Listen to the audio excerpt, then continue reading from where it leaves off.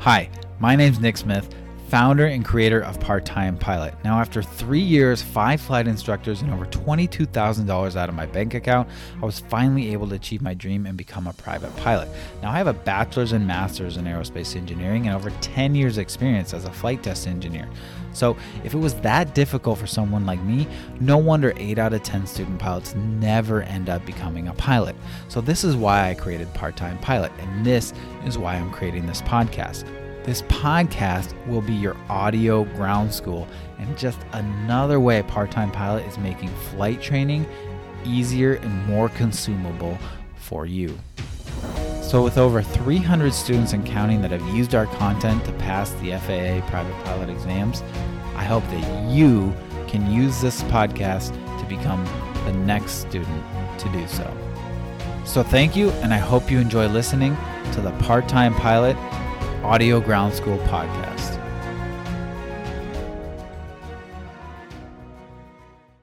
Hello. Welcome into the Audio Ground School podcast. I'm your host, Nick Smith, founder and creator of Part-Time Pilot, the online ground school for private pilots that we go through every single lesson here on the podcast for you for free. We also do some listener questions and read off some reviews, as you guys know, before we get into lessons. So in today's episode, we're going to continue section 13 of the online ground school on before takeoff procedures. If you're in the online ground school, it's highly recommended because we have the written lessons, the visuals, the videos, and the quizzes. Plus, you got a lot of bonus content like live recorded lessons, our ultimate private pilot test prep PDF, flashcards, extra practice tests, all that stuff. But if you're following along, it's the step 1 course, the private pilot online ground school lessons. Go to section 13 on before takeoff procedures. Last week, we did pre-flight assessment and flight deck management. Today, we're going to talk about engine starting and taxiing to finish up this section. Before we get to that, though, let's read off a couple of reviews. I want to try to encourage you guys to give reviews, to subscribe to the podcast, because it really helps us get seen, and it's going to help us a lot, so it'd be really appreciated. So without further ado, let's read off a couple reviews that we've gotten recently. All right, this one is from Chad.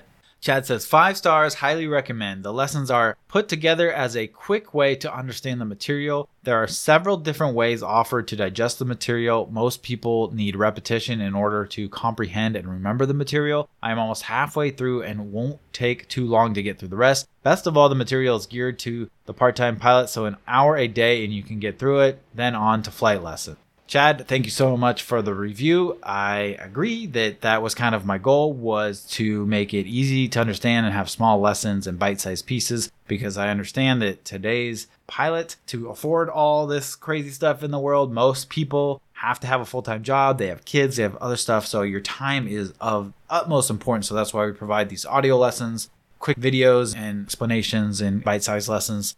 Don't get me wrong, it doesn't skip on detail. You can read the other reviews to make sure that we definitely go into detail on stuff. But the way we format it and stuff really makes it kind of bite-sized, and we really try and do that. So thanks, Chad. Next one is from Maria, 5-star, good tools for aviation. I just started this program. It looks very professional, explains every step, and is immensely helpful for any student with no experience in aviation. Recommended. Short and sweet, Maria. Thank you so much for that. And I love to hear that any student with no experience in aviation can get in here and understand this stuff. So that's kind of another thing that we try to do, right?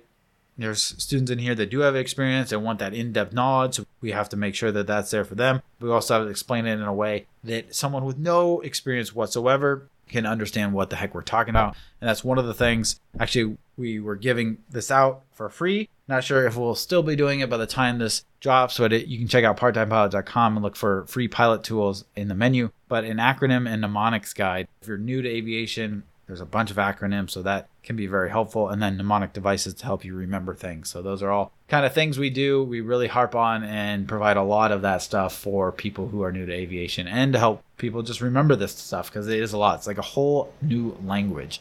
All right, so thank you guys for the reviews. Again, if you want me to read off a review, you can go to trustpilot.com and search Part-Time Pilot. Or if you have Apple Podcasts, subscribe to us there and leave us a review there, and I'll read off your review on the podcast episode.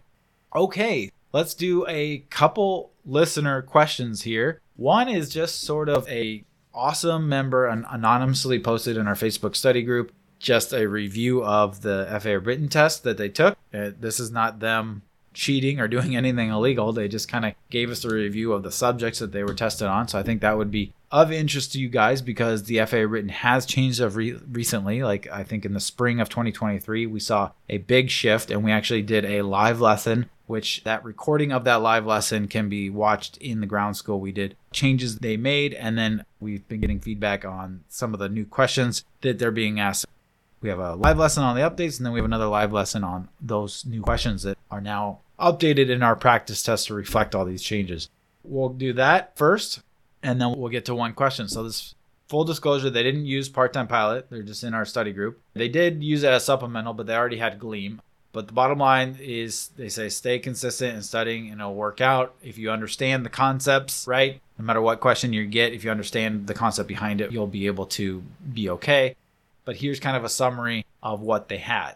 No airspace questions, a few taxiing and wind control position questions, 2 density altitude calculations, no weight and balance questions, 1 regarding telling ATC low fuel when contacting them, 1 basic med, 1 magnetic heading calculation, 2 VOR questions, true altitude questions, a crosswind tolerance question, a crosswind calculations question, a couple stable approach questions, a ground effect question, a lost on a cross-country plan question, a couple ID frequency, getting ID frequencies from your sectional charts, a question on go-arounds, pre-flight inspection question, ELT inspection question, identifying traffic patterns from a segmented circle, night flight with passenger currency, right-of-way question, and engine fuel-related question. This is a fantastic summary of the FAA written test that they recently took. And with all that, you can go ahead and rewind that and write all that down because I think this is valuable.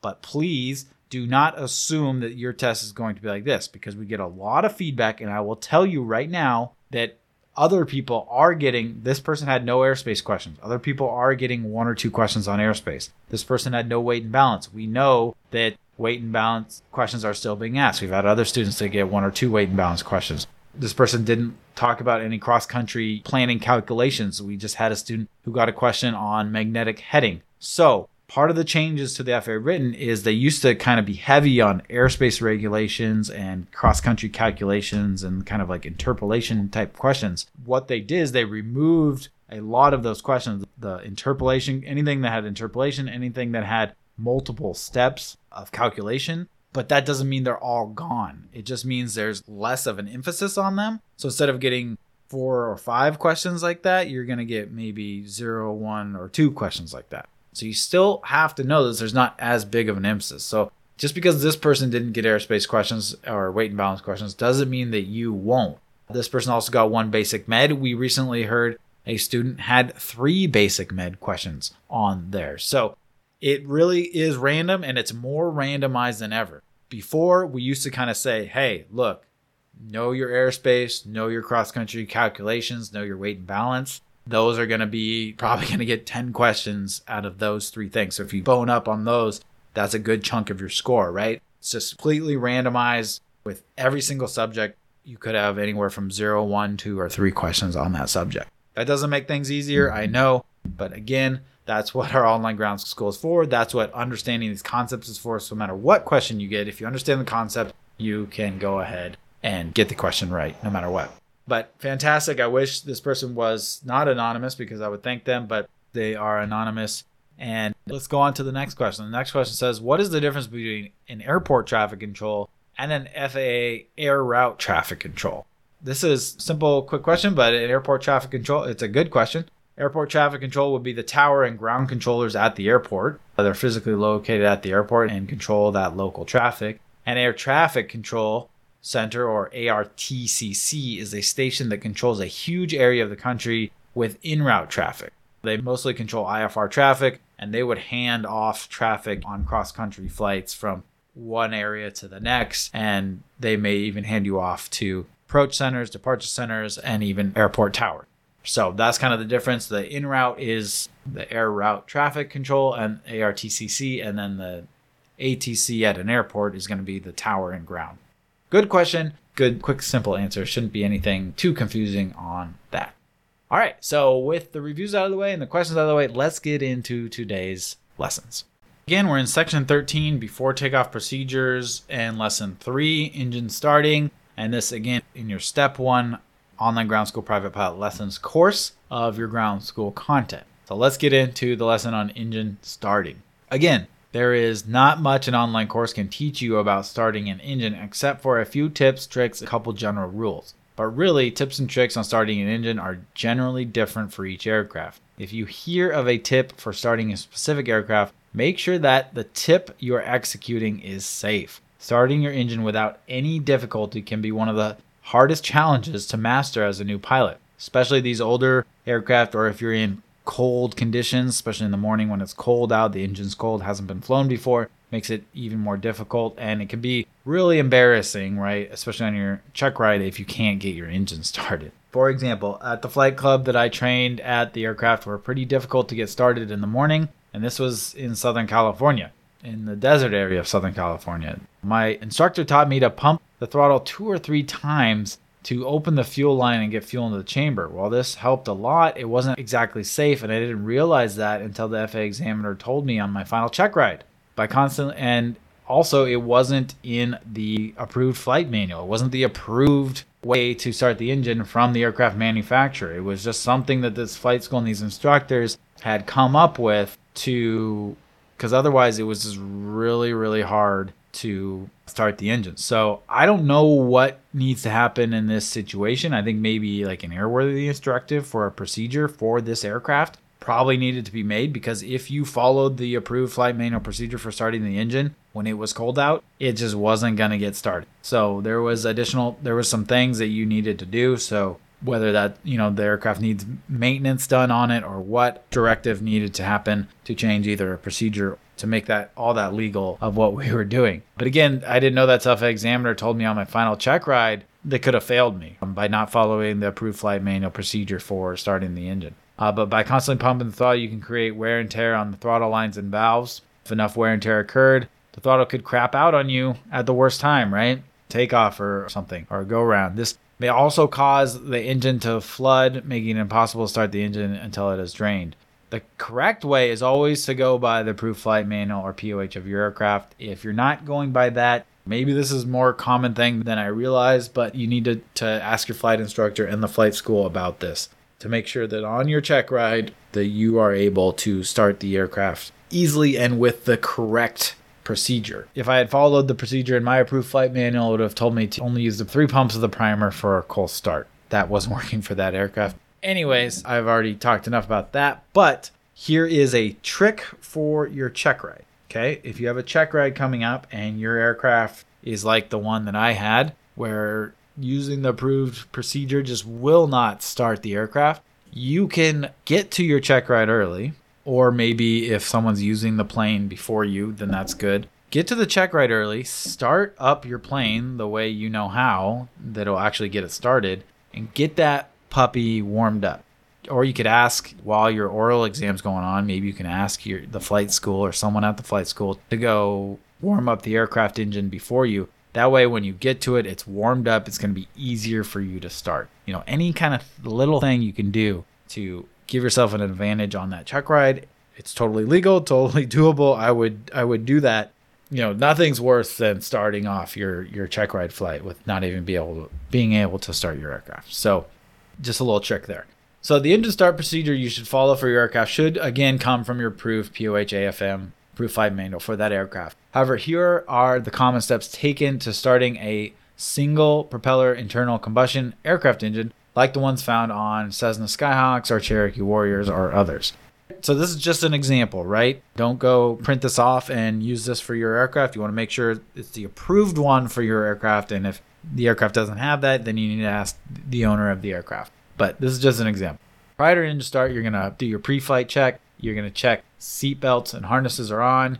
You're going to check that seats and seat backs are secure, master switches on, avionics master switches on, radios set to ATIS. You're going to record the weather. You're going to turn off the avionics master switch. You're going to set the master switch off. You're going to set the radios to ground.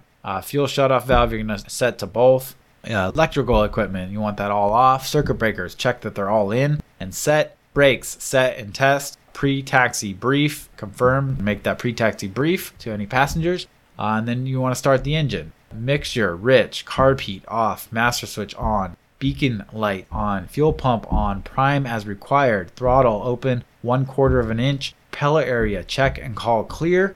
Then engine ignition start, oil pressure check in green, oil temperature check rising and not in high red, fuel pressure check, RPM set to 1,000, fuel pump off, avionic master switch on, radios on, transponder on/alt, flaps up, mixture lean. Again, that is just an example for kind of the aircraft that I use during my training. It could totally be different, so make sure you use the one for your aircraft. While some engine start procedures may be different, it's important to follow the general flow of a procedure like this. Start with mixture rich to ensure you get enough fuel for ignition, beacon on and clear the area for safety measures, and ensuring everyone knows you intend to start the engine.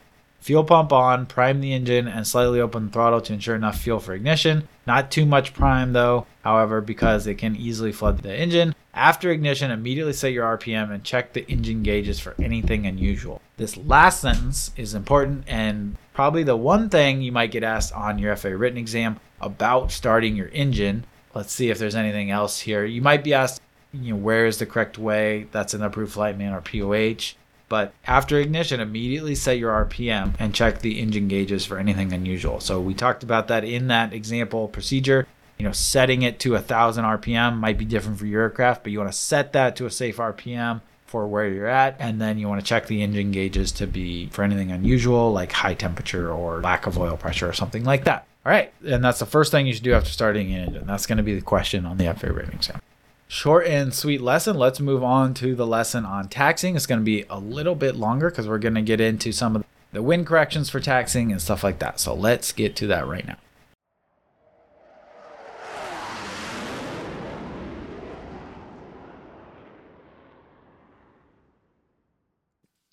Part-time pilot is well worth the money. It definitely was for me as a full-time worker with other obligations outside of my job. The content being made available online through audio and video format as well made for a great and flexible learning experience. It definitely helped me pass my FAA written. Thanks, Nick.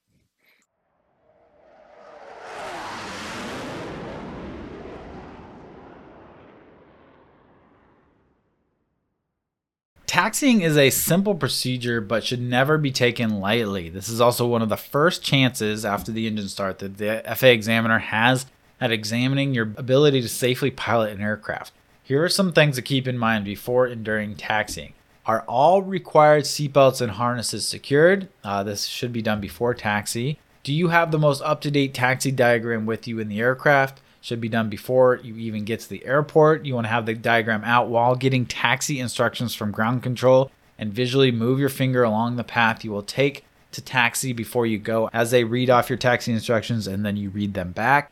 You want to make sure that that is up to date, that the taxi diagram is up to date. Something your examiner might check on during your check ride. When taxiing a small single-engine aircraft, you never want to exceed a speed of about 10 to 12 knots. This is similar to the speed you would have during a fast or brisk walk. You want to avoid confusion with taxi directions. If there is any possible confusion with your taxi route or traffic, never hesitate to slow down and ask ground control for more information.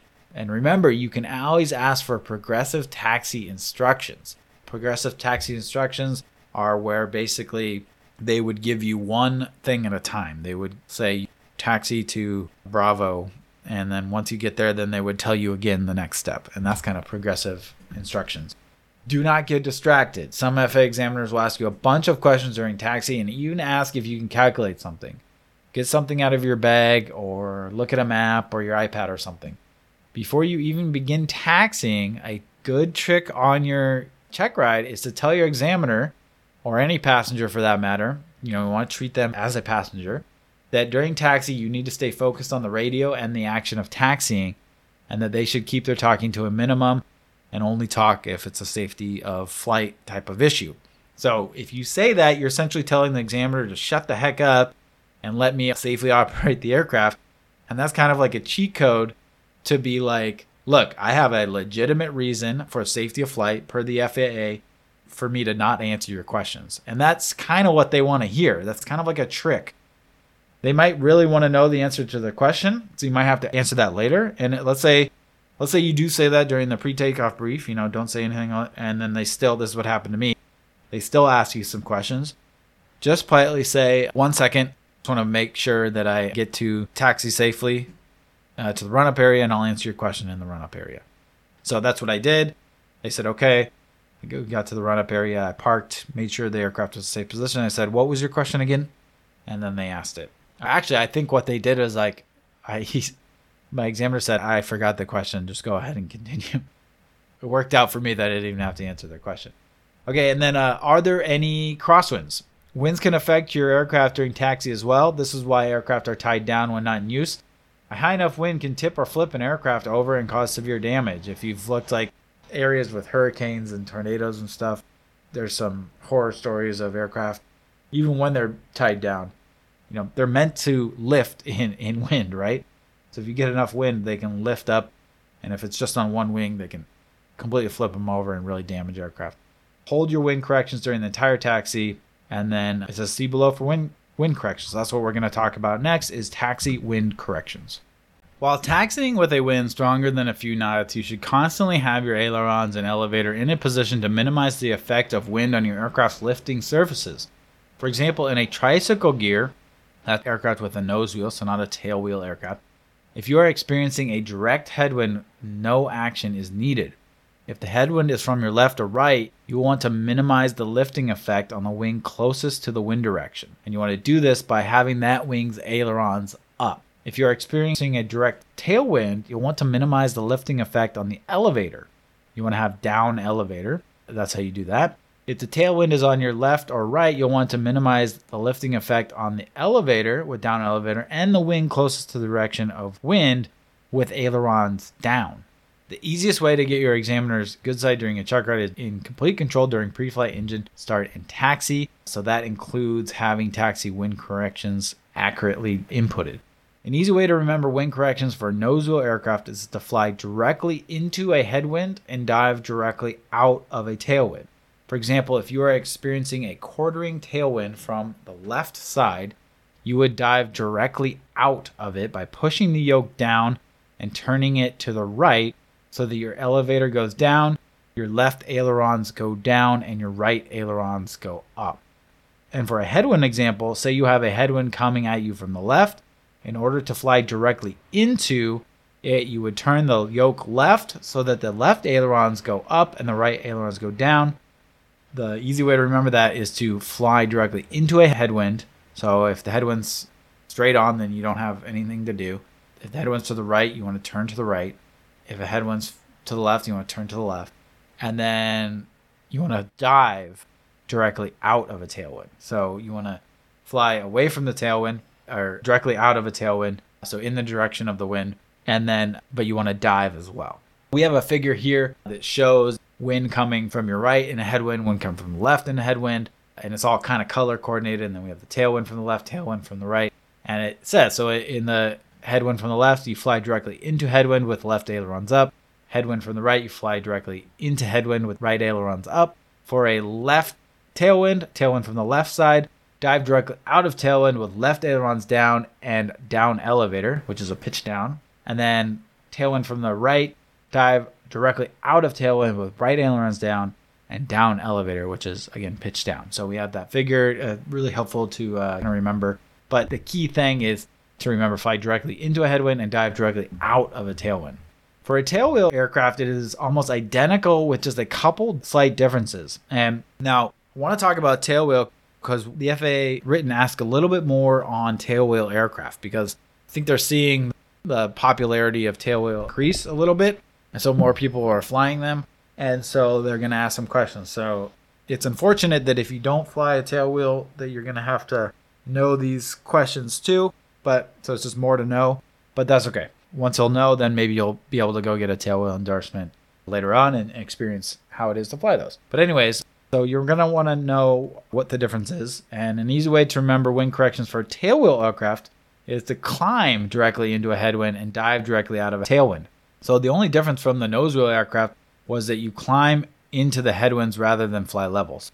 In a nose wheel, we just flew directly into a headwind. But in a tailwheel, we will also want to climb. So that means we're going to have some sort of elevator control like we do on a tailwind. So that's the only difference, right?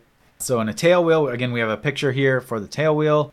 We're going to climb. So a headwind from the left, we're going to climb directly into headwind with left ailerons up and up elevator because we want to pitch up. We want to climb into that. So we're going to pitch up and then turn to the left into that, climb directly, and then for headwind to the right, we're going to climb directly into headwind with right ailerons up and up elevator. Again, pitch up. For a left tailwind, we're going to dive directly out of tailwind with left ailerons down and down elevator. That's pitch down. And then tailwind from the right, dive directly out of tailwind with right ailerons down and down elevator. Again, pitch down. So the tailwind corrections are no different whether it's nose wheel or tail wheel. But we want to climb in a tail wheel for headwinds as well as turn into them.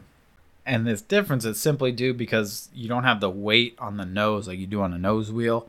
So you're susceptible to tipping that nose over in a tailwheel aircraft. So we got to kind of keep that from happening. A couple more notes about tailwheel aircraft and taxiing. When there is no wind or a light tailwind, the wake of the propeller during taxi may be enough for a headwind effect to give the horizontal stabilizer enough lift that the tail lifts off the ground.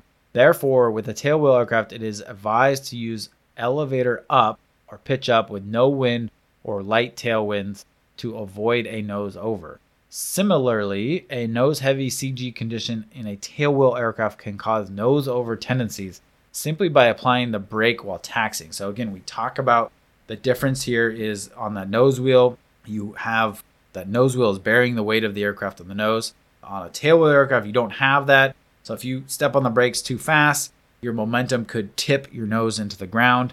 And then also if you have even just from the propeller wash or a headwind, the reason why we want to climb is to keep that tail on the ground. We don't want that tail to lift up. If we were to have like a dive controls or no controls in, that tail might get enough lift to lift up the tail and then again drop our nose and propeller into the ground. So we really want to avoid that in a tailwheel aircraft.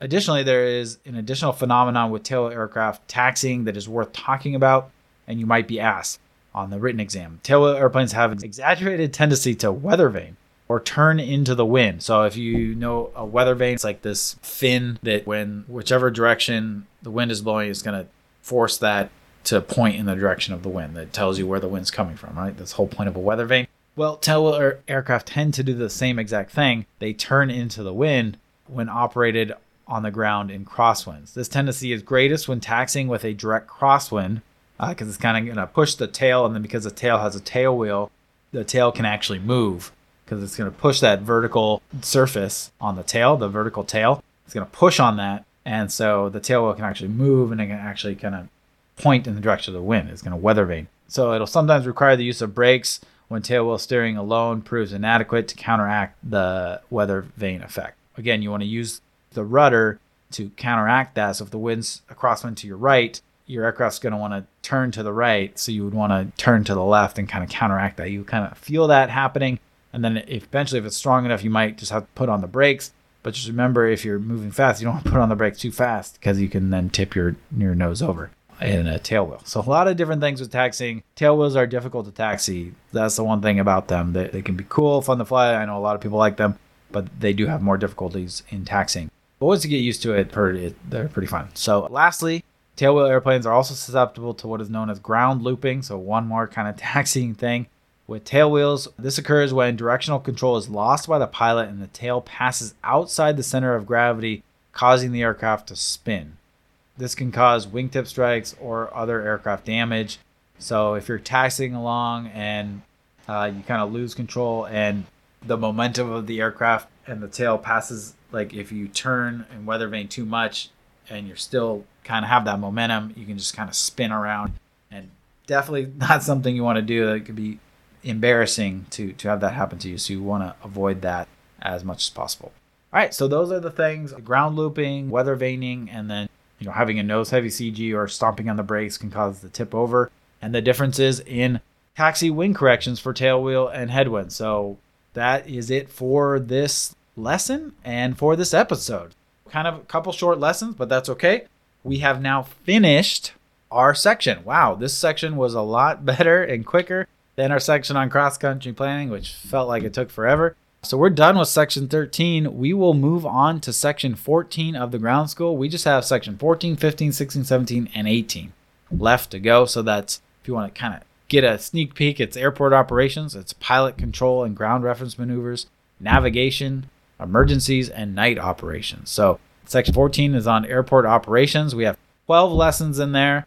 So we're going to get into airport information, communications, flight service stations and control centers, and all that stuff. And then I mentioned I'm planning a bonus episode on communications somewhere around like some examples of talking to ATC. So I got to come up with what I want to do for that, but that should be a pretty helpful episode there. So until next week, I will talk to you guys later. Thank you so much for listening. Please don't remember to leave us a review, subscribe, all that stuff, like us. It really, really helps us out and get seen. So I appreciate you guys. All right, talk to you later.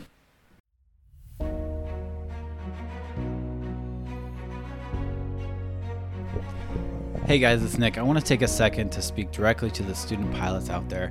You might be a student pilot that is, wondering what to do next, how to get started, or maybe you're looking for the right ground training or flight training, or maybe you've already started ground training or flight training and you're stuck, you're in a rut, and you're looking for a change, something to help get you out of that hurdle. From my own experience in flight training, after 3 years, 5 instructors, and $22,000 and wanting to quit multiple times. And then now, after seeing hundreds and hundreds of student pilots through Part-Time Pilot, I've realized that the number one thing that makes student pilots fail is that they do not have a good fundamental understanding of the ground training when they get to the more advanced flight lessons. Now, who here has seen Top Gun Maverick? Do you remember in the movie when he says, "Don't think, just do"? Now, when I heard this, I was like, oh my goodness, this is brilliant, because this is exactly what you have to be as a pilot.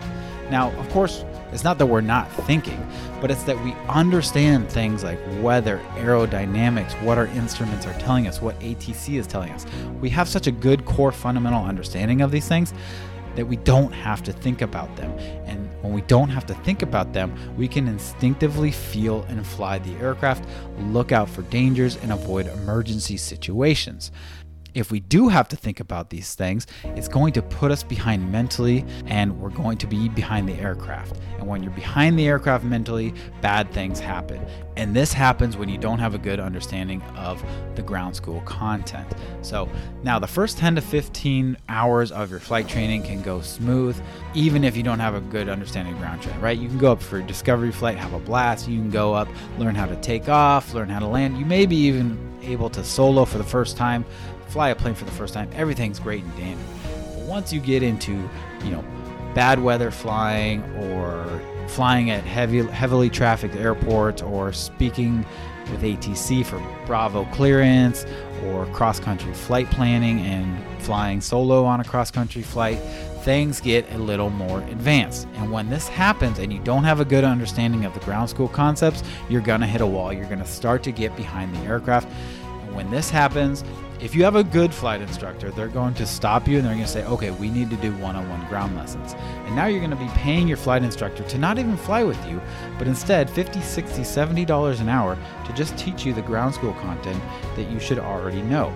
And the worst part is you're not flying with them. So the flight training that you gained, the currency, the proficiency that you gained is going to be lost, and you're going to have to redo those lessons. What happens to most student pilots is they continuously hit these mental blocks where they get behind the aircraft, they start making mistakes, and then they catch up with the ground knowledge only to have that happen again. And they start to get in this vicious cycle of having to redo trainings and repay for trainings until it gets to the point where them or their family, they finally say, you know what, this has to stop. We can no longer afford the training costs without any progress, and they end up quitting. Now, so how do we avoid that? Well, here comes Part-Time Pilot. Again, I said I went through my own experience of this, and I realized that most flight training and ground training is not tailored to the modern day student pilot. And when I say modern day student pilot, I should say modern day part-time student pilot, because let's face it, there's a very small percentage of us that can go and dedicate 24/7, 365 to our flight training, or not even miss a beat and be able to pay for flight training without working. So most of us have a full-time job or maybe a part-time job. We have kids, we have family, we have school, we have all these other responsibilities on top of flight training. And most of these flight trainings and ground trainings are not tailored towards you. And so how is it the part-time pilot tailors to the modern day student pilot? Well, the first way we do that is by keeping ground school interesting. You want to avoid being boring. You want to avoid that burnout. So how we do that is we present our material in multiple ways. And you're actually listening to one of them right now. You can consume our content via this podcast and an audio recording. You can do this while you're running, while you're driving in traffic. Again, tailoring to that busy part-time student pilot. Or you can read through our written lessons. I like to read, so for those of you that like to read, you can read through the lessons. You can see the step-by-step examples and the procedures that we have. Or you can look through our study guide and see our diagrams and mnemonic devices, have that visual cue, those visual cues and aids that help further your understanding. Or you can watch our videos. Or you can take our quizzes and practice tests to reinforce what you just learned. And then finally, you can join us live weekly for our live Q&A and our live lessons so you can see in real time these things taught out and these examples done in real time. And then finally, you can utilize our group community to form study groups, get questions answered 24/7. All of this is tailored for the modern day student pilot to keep ground school interesting, keep it from being boring, keep from having that burnout, and to find ways that you can consume the content throughout your busy schedule. And guess what? It works. We've had over 350 student pilots come through, take and pass their FAA exams without a single student failing. That's right. A single student has yet to tell me that they failed either their FAA written or their FAA check ride. So that is just proof in the pudding right there that our concepts, the way we explain things in plain written English, and the way we give you multiple ways to consume this content is working. So if this sounds like something you might be interested and you want to come join us, we'd love to have you. Just go to www.parttimepilot.com, click on Online Ground School, and we'll see you inside the Online Ground School. Thanks for listening, and I'll see you guys next week.